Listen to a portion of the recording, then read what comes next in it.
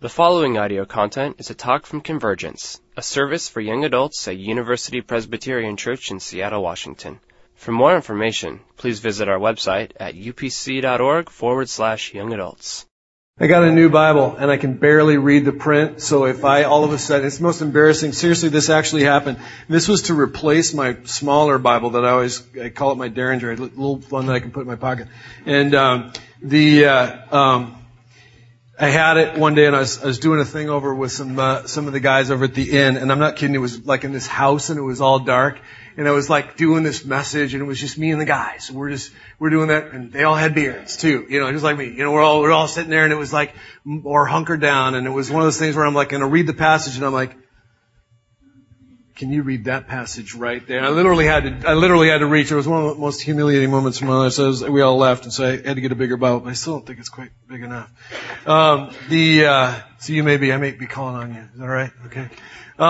Anyway, most of you know who I am. My name's Dave, and John and I work together a lot. What I love about John is his ability to collaborate and his ability to bring other people in and to participate with him, and he does that with me. We talk all the time, and we really are working back and forth about what does it mean to do ministry in the city of Seattle, and him and his role, and then me and my role as a therapist to view it the same way. How do we do ministry in Seattle in all of our various contexts? We love those conversations, and so. This series we're doing, if you weren't here last week, we're starting a new series, and we're going through the book of John. And John is there are four gospels. John is not a synoptic gospel. There are three synoptic gospels, meaning that they're synonymous. There's a sense of them being the same. They don't exactly track with each other, but Matthew, Mark, and Luke are written, and there's parallels to them. John takes kind of his own little stand on it, really starts, and he's really trying to reach people that would be using a lot of Greek thought. They're trying to figure out, he's trying to preach this message in a clear way that's going to make sense. And his main message, his main purpose is that we would believe. He is really trying to put forward Jesus and saying, I want there to be no mistake. This isn't just a good teacher. This isn't just a rabbi. This isn't just someone that's going to come in and be a nice figurehead for you. This is salvation. And he's going to drive that home. He's going to say basically, here's the problem, is that there is a state of the world in which we're born in, which means it's broken. There's been something that's shifted. And now we can feel that things just aren't quite right. You've got things in your life where you add them up and it's not fair. You know that feeling where there's been injustice. You can look on the TV and you see where there's injustice, and we look at that and there's that drive, that feeling of incompleteness that we want it to somehow line up. We want it to be made right. C.S. Lewis says, matter of fact, that you even have that longing, that you even care about justice, should point you to God. Why would you care? Unless originally there would be a state of that lining up, of that justice.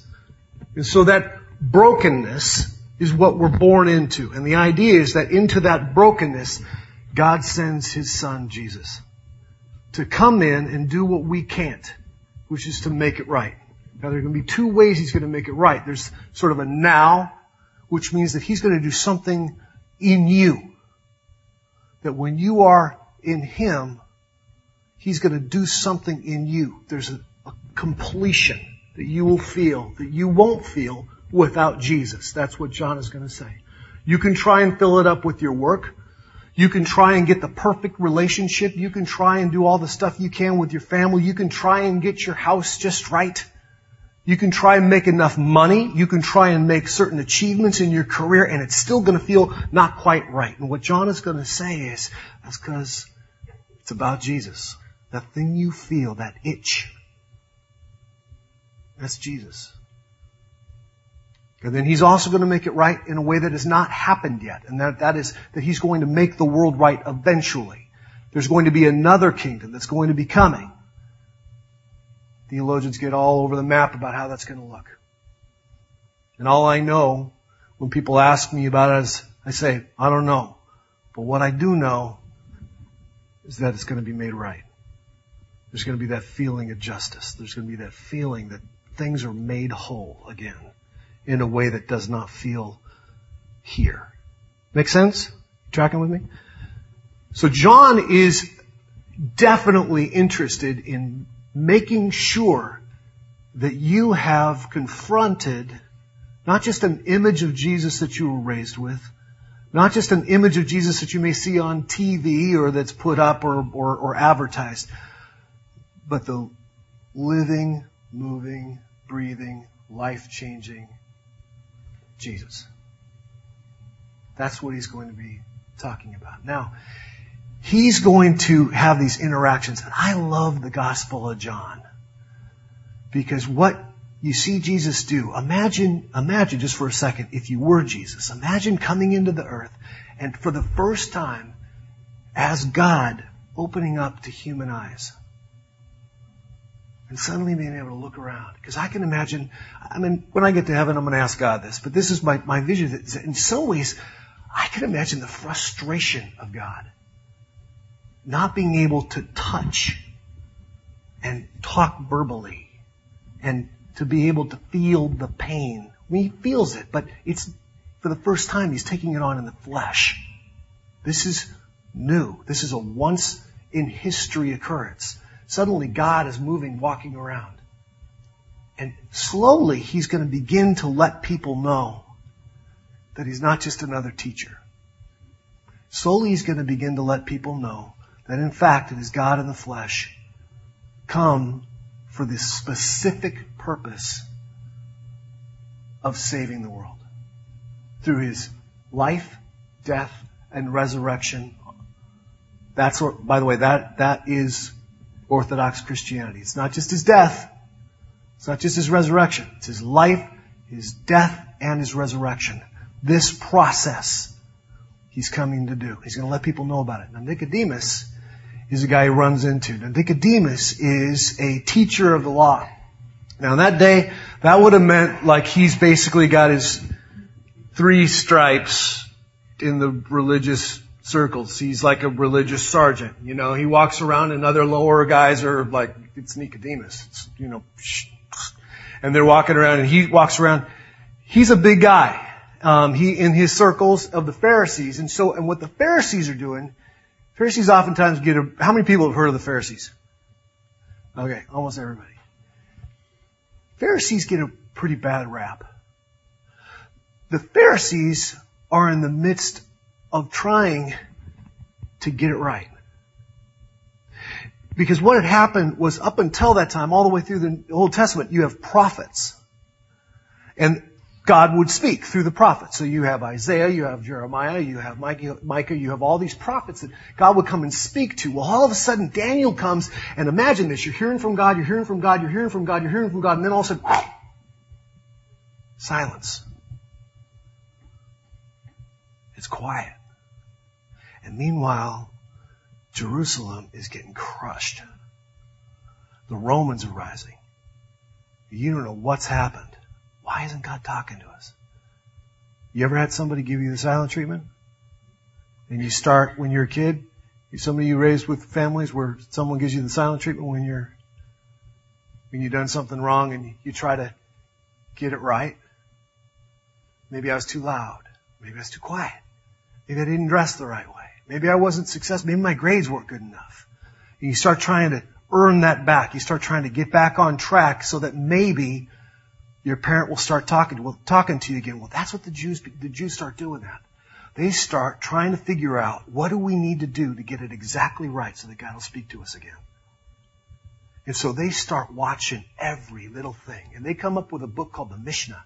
And the Mishnah is not just, it's taking the Torah and it is taking every one of those lines. And it is saying it's not okay to work on the Sabbath. Well, what does that mean? What if I come over here and I drop my pad, can I pick it up? Because I want to get it right. Because if I get it right, then maybe God will start talking again. And if God starts speaking again, maybe we will be saved from this persecution that's coming. So they get tighter and tighter and tighter.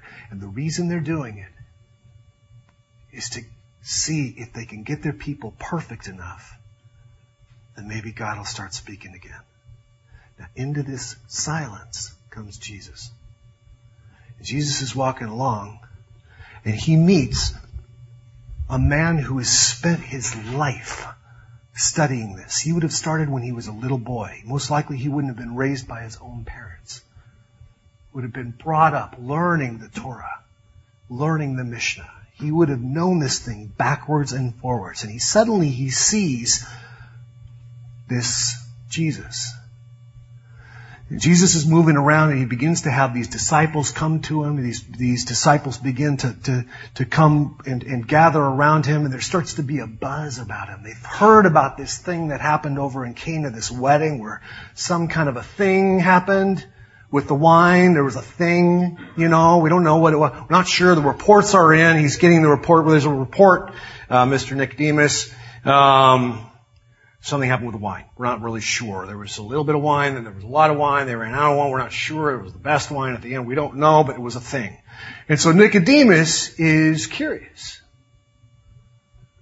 So he goes to him, and he has a conversation. If you brought your Bible, open it up.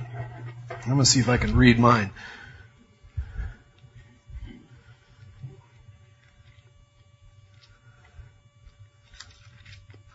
By the way, if you can read, if you've got good eyes, this is a great Bible. Holy Bible, New American Standard Bible, Zondervan. You can go online, $35. I recommend going and getting one and stick it in your car and leave it there so that you can bring it in, and then when you go through talks, mark it up. And then when you go back in, stick it in your car. I really, really want to encourage you guys to have one Bible that when you're hearing these things, that you can write the little notes that come to you that you feel like God is saying to you in the talk, or if there's something that I say tonight that's just a message. And the reason is that tonight may not be for you. This may be for you in 2 years. And somehow having a little tiny record, God can speak to you, and having that somewhere that's accessible, I think is one of the great tools that you could do for yourself. So, little plug for Zondervan. Okay.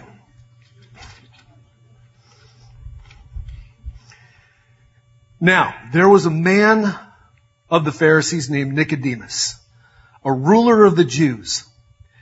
This is in John 3, verse 1. Sorry. Now there was a man of the Pharisees named Nicodemus, a ruler of the Jews. This man came to Jesus by night. Did you catch that? See, it's already, even though he's this big guy, he's not going to come up to Jesus in the daytime. Because already that would maybe show that he maybe had a little bit of doubt that their way was working. He's open. There's something that's drawing him to Jesus. I want to tell you something, that for a lot of you, this was the same way you came. That sort of coming by night. You had friends that if they knew you were coming to church, they'd be going, "What are you doing?" When I was in college, I was in a fraternity. And I say that and know that there are some of you going, "I'm just going to not listen anymore." But that's all right. I can understand that. And I remember when I was a junior, and I went and worked at a Christian summer camp. And in that camp, I only went there because I wanted to work. My sister and I were real close, and we wanted to work a summer together. And I thought, okay, I'll go work at a summer camp. And at that camp was the first time I really felt like I got it. It was this thing where either you are everything or you're nothing. And it was the first time where I watched these little kids trying to hear about Jesus, and I watched how confusing some people were making. I was like, I want to make it more clear. And this tugging on my heart, and this feeling like this is what I want to do. And I came back into my fraternity, and we would call Christianity the 30-day disease, where we knew you'd catch it, but we knew if we just kept you there, if we could just let you be, in about 30 days, we'd start hearing it. Well, I know I said I was going to not do that anymore, but I'm just going to, I couldn't go to the end of this. It's been a long time since I prayed. Or whatever. And eventually it would fade. Well, it didn't fade for me. It stuck. And I remember going back in there, but there was that feeling. I remember my buddies making fun of me. They said, "Well, I got to go to class and save a seat for Lutz and save a seat for Jesus."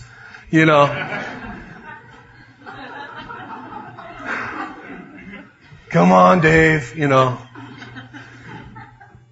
Some of you came by night. Some of you know what it's like to have to do this. Some of you come from families that are not Christian. They don't want to have anything to do with God, and they look at this thing with suspicion. And they look at this and they go, what kind of this? What cult are you part of? What is this thing that you're talking about? Why have you gotten all preachy on us? You know what it's like to have the pressures of the world around you. Well, that's what Nicodemus is feeling. Rabbi, we know you have come from God as a teacher. For no one can do these signs that you do unless God is with him. Now notice how he addresses Jesus. Immediately he is thinking out of his where? His head. And he's going to call him a teacher. And he's going to start using his mind. Now this is the way that he operates in the world. It's his strength weakness. It's the thing in him that is what does really well in certain circumstances, but it's also the thing that at its limit can keep him from seeing God. Now I've got core strength weaknesses. This is how I see people. You've got bosses that sometimes land all on strengths. And they're always the boss that's like, hey, how you doing? You doing all right today? You know, they're like little cheerleaders. You know, like they're just like, give me a Jeep or great, you know, great job, you, okay, bye. You know, and it's always, and then it's on to the next person. It's like, hey, how are you? Double G, great and great. You know, they just keep kind of going on with that thing, and eventually it's like, yeah, rah, rah, rah, rah, rah. There's a caveat to that story that maybe next week, if you remind me, I'll tell you the most embarrassing thing that I have to tell you. But I'm not going to do it tonight. You have to remind me. Tell the cheerleader story, Dave. Or go back to the cheerleading analogy. The second ones are the bosses that work on your faults. And you know those bosses too. They're the ones where you're never quite measuring up. They're like, oh, that was a great job. And notice that you missed this item. In your, can we this is great, good job, but if you could kind of get to this, you know what that's like, that feeling of always kind of having the negative pointed out at you. Well, the way that I do it, when I do my work with people, there's a woman named Harriet Lerner who wrote a series of books, and I really take her perspective that really it's about core strength weaknesses. That these core traits of yours are probably both the things that have caused you great joy in life, but they're the flip side of what's caused you a lot of pain. So for instance, I can be very much a visionary. When I see this group, my hope is that at some point this room is way too small. I swear to you, that is exactly what I hope. My hope is that when Jim and Chris are doing small groups, my hope is that they don't have enough leaders. My hope is that there are so many people that are trying to get into small groups that we've got to figure something else out. That's the way I see it. I just have to just do it. Now that's a great strength weakness, because I can also charge right over people and hurt their feelings. Just part of who I am. And I work on that. I got guys in my life. I have a small group that I've been a part of for 13 years. And another group that I've been a part of for 2 years. So I've got two groups in my life, and these guys they'll chisel me. You know, like, Lutz, you gotta go back and say that over again. Okay. Nicodemus, his strength weakness is his head. He is so steeped in learning. He's so steeped in his knowledge that he walks up to this person, and the only way that he's seeing him is in the rubric of the mind and the way he thinks, in seeing him as a teacher. So he calls him rabbi, and he's putting the math together. It's all up here. When I work with people, couples, I'll oftentimes ask them to be honest with each other, and I'll listen to what they're talking about, and they'll tell me, and I'll hear them tell them what they think. But I said, well, you know what? I want you to be honest, but I want you to be honest in three arenas. I want you to be honest in what you think, but I also want you to be honest in what you feel, and I want you to be honest in what you want. And usually, I find that a person is weak in one of those areas. And not knowing how to talk from that area is part of what's keeping them stuck. Does that make sense? They keep telling the other person their opinion about the other person. Or they keep telling the other person what they want the other person to do. And they think telling them, I feel Not what you should feel, but what you do feel. I feel betrayed is what's going to move things forward. Make sense? Nicodemus' strength weakness is his head, his mind, how he's going to think through the world. And what Jesus is going to do is take that to its limit, his strength weakness, and meet him right there. Sorry. Truly, truly, I say to you, Jesus starts this, he's going to start a theological argument with him, a biblical discourse with him. He says, truly, truly, I say to you, unless one is born again, he cannot see the kingdom of God. Done. Nicodemus says, how can a man be born again when he is old? He cannot enter a second time into his mother's womb and be born, can he? Jesus says, truly, truly, I say to you, unless one is born of water and the Spirit, he cannot enter into the kingdom of God. That which is born of the flesh is flesh, and that which is born of the Spirit is spirit. Do not be amazed, I said to you, that you must be born again. What he's saying here is they're battling right now, and they're battling over what Nicodemus is trying to do is saying, do you know your Scripture?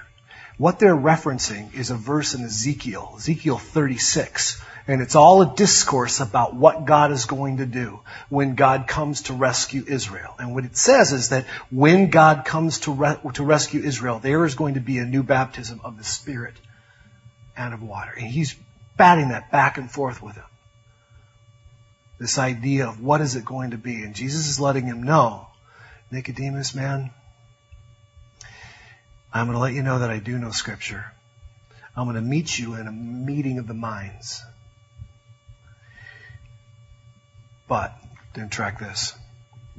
He says, the wind blows where it wishes, and you hear the sound of it, but do not know where it comes from and where it is going. So is everyone who is born of the Spirit. What he's saying is, Nicodemus, look, here's the deal. You can't control God by your mind. You can't have enough thoughts that are going to contain what God is doing right now. What God is doing is going to go outside your picture. It's going to come under the door. It's not going to be controllable by you. I got to be honest with you. I think what Jesus would say to me if I were in Nicodemus' shoes is I think he'd say, Dave, your vision is good.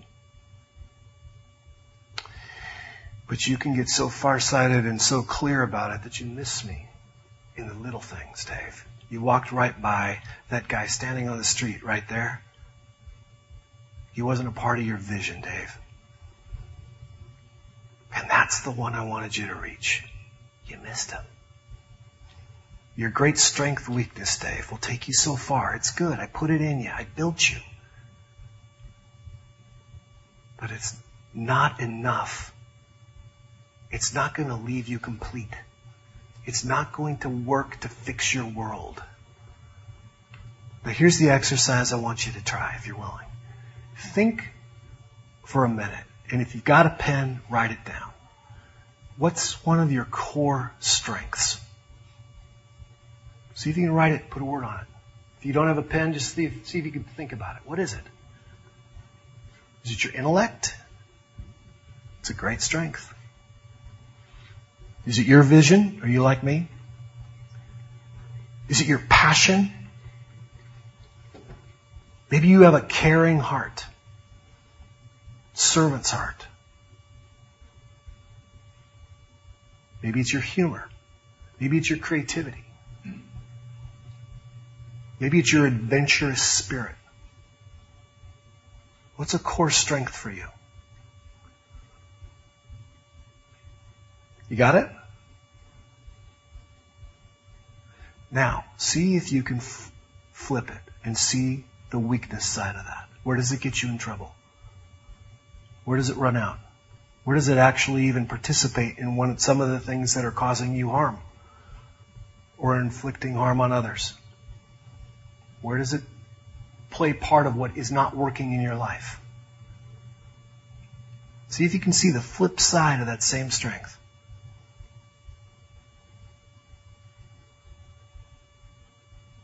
Now imagine Jesus coming up to you, just like he did with Nicodemus, and saying, John, Mark, Lisa,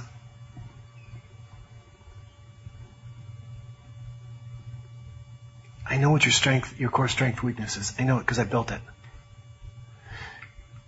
But it's not going to work to complete you, to make this world right again. It's not going to cure that itch that's in you. It's not going to be enough. You're trying to manage the whole world. You're trying to make it all make sense. It's not going to do it. It's going to run out.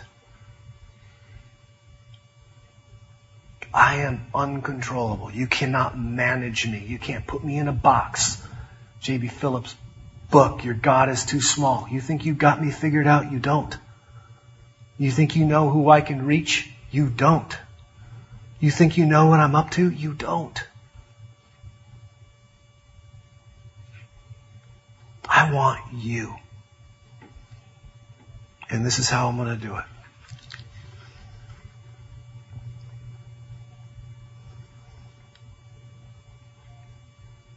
He says, for God so loved the world that he gave his only begotten Son, that whoever believes in him,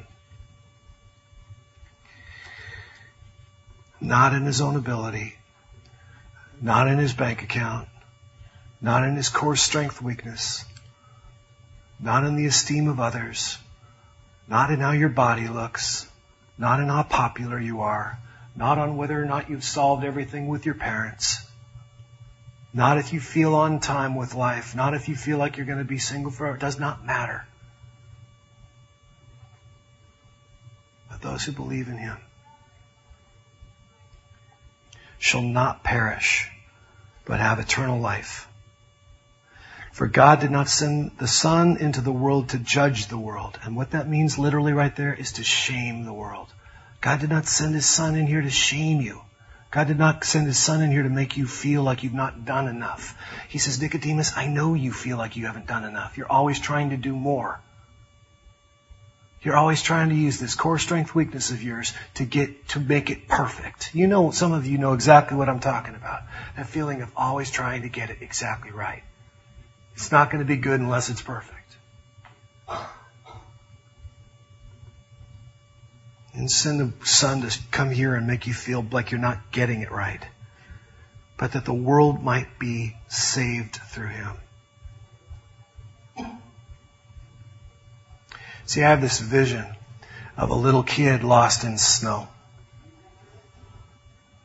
Outside, it's blowing, and it's getting colder. He's wandered off a trail somewhere, and he's sitting there, and he doesn't know where his parents are. He can't find his way home, and he's trying to see anything familiar, any familiar land sites, and he can't see it. And he's starting to get cold. And you know what it's like to be cold in snow, because we just went through it. We've just seen our entire city completely shut down over snow. We know what it's like, but just picture this little kid stuck out there, and he's starting to get quiet. He's starting to get quiet, and he's starting to get sleepy. And in the midst of the snow, there's a gentle hand that comes and puts his hand on his shoulder and says, I got you, kid. I came to get you. You can't find your way out of this one. The only way home is me. Take my hand and walk with me. I'll get you home. Get you warm. Make things right. There are two invitations that I see in this for us, you guys. One, I think there's an invitation for us that John is making, that it is our time to reach the Nicodemuses around us. I want to challenge somebody in this room to figure out how many people between the ages of 22 and 30 there are in Seattle. Somebody in here knows how to do that.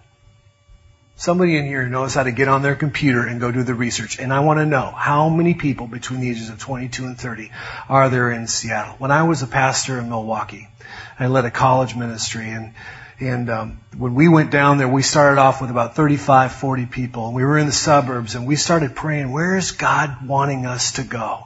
And we started looking at the city of Milwaukee. And there were 6 universities down there. The problem was there was nobody down there. I said, why are we out here in the suburbs? They got to drive 20 minutes to get to us. They're never going to come over here. So we started praying over that. And I said, well, I had adult volunteer leaders with me. One guy named Steve Dutton, who I called Haas, and he was about 6'5", and he weighed about 240. He's just this gigantic man. And I said, Steve, I said, Haas, go down there and find out how many total students are in all these schools. He comes back, he says, Dave, there's 54,000. Nobody knew that. Big college in Wisconsin is over in Madison. These are all little colleges. Some were commuter colleges. One was an engineering college. One was a community college. 54,000? So we just started saying it. There are 54,000 college students in the city of Milwaukee, and we think Jesus wants every one of them. What are you guys doing? How are you doing with your program? I don't know, but there are 54,000 college students in the city of Milwaukee, and we think Jesus wants every one of them. We just started, we put that on t-shirts. 54,000 college students and Jesus wants every one of them. We just started taking that to home. We didn't have a fancy vision statement. We didn't have a fancy thing of, well, we're going to pray and eat pizza and 3 Ps, whatever. We didn't have that. We just knew there were 54,000 college students in the city of Milwaukee and that Jesus wanted every one of them. And if we were going to do a program, if we were going to be involved in something, if we were going to put our teeth into something, it was about 54,000 college students in the city of Milwaukee, and Jesus wanted every single one of them. I want to know how many people between the ages of 22 and 30 are there in the city of Seattle? And what are we doing? You see, I don't think God gathers people to gather people together. I think God gathers people together for worship, to grow them and to send them. And I want to know what is around you that God is sending this group to. It's time for this group to grow. Not just out, but deep. Join a small group. If you've been sitting and kind of coasting in your faith, I'm going to put a challenge to you. What's 2009 going to be? What is God calling you to? There are Nicodemuses all around us that look like they have everything. They look like they know everything. They look like they don't have a need in the world. Well, let me tell you about Nicodemus. You know where else he shows up? He shows up when Jesus is on trial. And suddenly his great strength weakness comes and he starts arguing that Jesus should receive a fair trial. He doesn't win. But he's there when none of the other disciples are left anymore.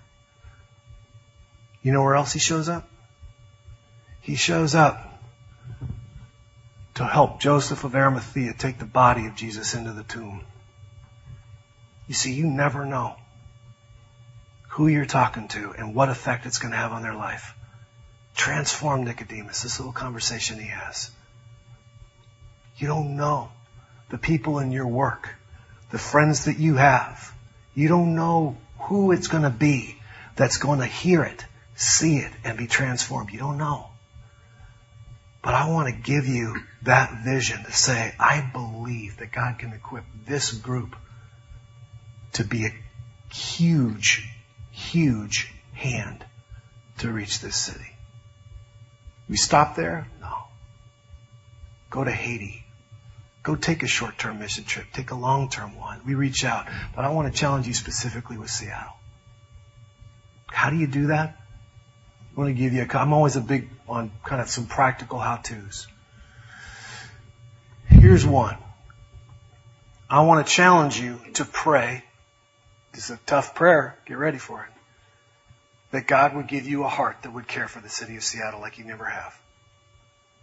That's it. Because I don't want 100 people running out to save Seattle because they think they should, or because they think they're better than them, or because they're on some kind of a mission to see how many numbers they can get. I want it because there are hearts that God has given a breaking for. The only time Jesus is recorded as crying is when he's looking out over Jerusalem. Seattle, does it cause you to weep? Thinking about how many thousands there are, 22 to 30 right now, that are in their room that think, this is it. This is all I got. there's no solution for this? Second challenge. I did this with a group of 5 guys. That once a summer, for 3 summers in a row, we read a gospel a week for 12 weeks. Now, the reason why I say that is because I think that when you know the Gospels, it's easier to talk about your faith without sounding goofy. You know what I mean?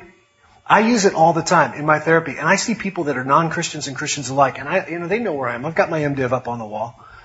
They know where I'm coming from. I don't make that a secret, but I want to honor them. But it's easy for me to say, it's kind of like when Jesus was talking in the Sermon on the Mount. He's saying, let your light shine. He's saying, you are light, let it shine. It's easy for me to do that because I'm picturing in my mind. I've walked through those Gospels so many times.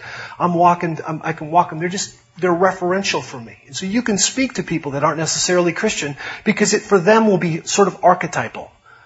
It'll be sort of more of a general truth. But what is it doing? It's pointing.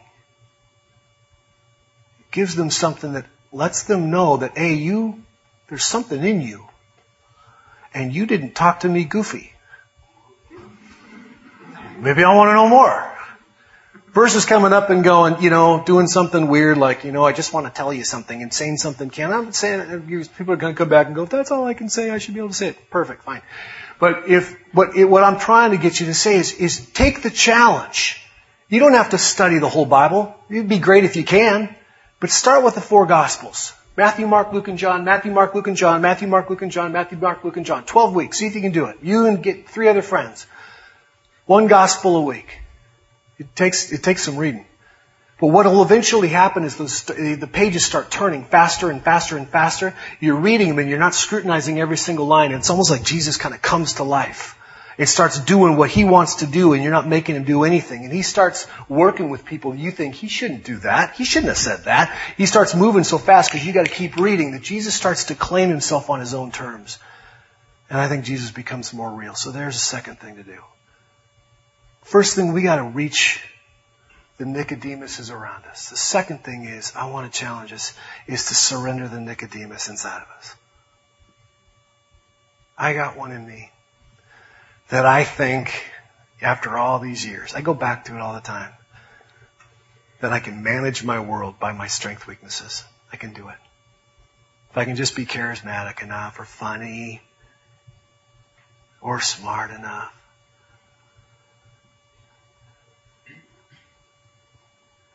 If I can just get everybody to get along. I'm kind of a gatherer. Here's the challenge, an invitation for you tonight.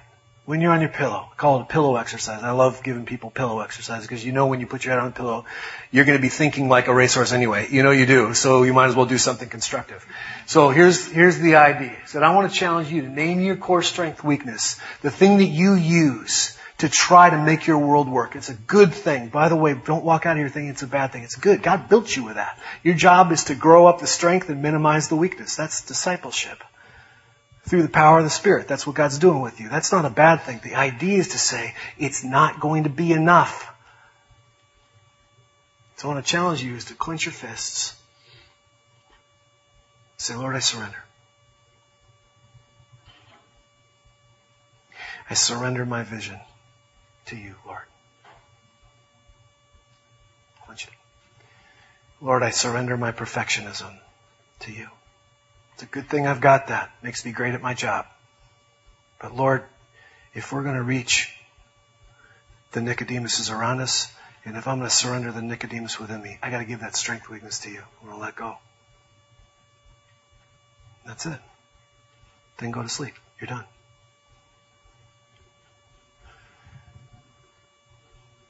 The idea, you guys, is that no group is meant to come together and stay closed. Henry Nouwen says the moment you close a group, the moment it starts dying. The idea is that God calls us together for a purpose.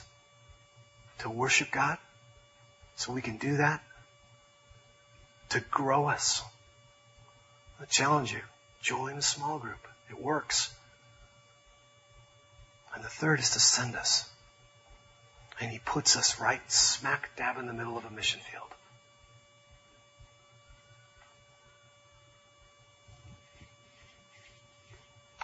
I'm excited for 2009. I am. For my talks with John. My prayer for each one of you is that you walk out of here tonight knowing that God sees exactly where you are. And for some of you tonight, you're going to walk out of here going, this talk was exactly for me. That Nicodemus inside of you that feels like you've got to do the whole world by yourself. God's saying, I want that. And for some of you, it's preparation time. Because there are people around your world that eventually, my hope is, you'll say what Jesus said to the first disciples that he called, which is, come and see. Come and see. That's all he said. Thumbs up if you're with me. You tracking? God, thanks for every single person in this room.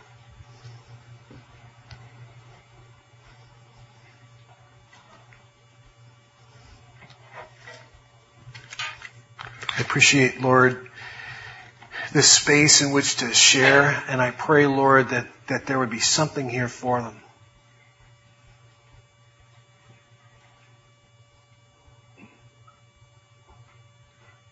We surrender. Lord, I know there are people in this room right now that know exactly what they need to surrender, and I'm going to pray for them. I pray that they would have that sense that you see that. And I am excited for what gets cleared out of the way now for your work in their life. The direction their lives are going to take, the people they're going to meet. And Lord, I also pray. I pray for the people that are sitting by themselves right now. That don't know you. That look like they have it all together or look like they have nothing together. Lord, we need you to reach them. We can't do it on our strength weaknesses. It's not going to be our program, Lord. We know that. It's not going to be how smart or funny we are. We know that. It's going to be by a demonstration of your power and your presence. So we surrender what we're good at. We surrender the core strength weaknesses in us. And our eyes are open to what you will do with us in this city. And all God's people said, amen. Thanks.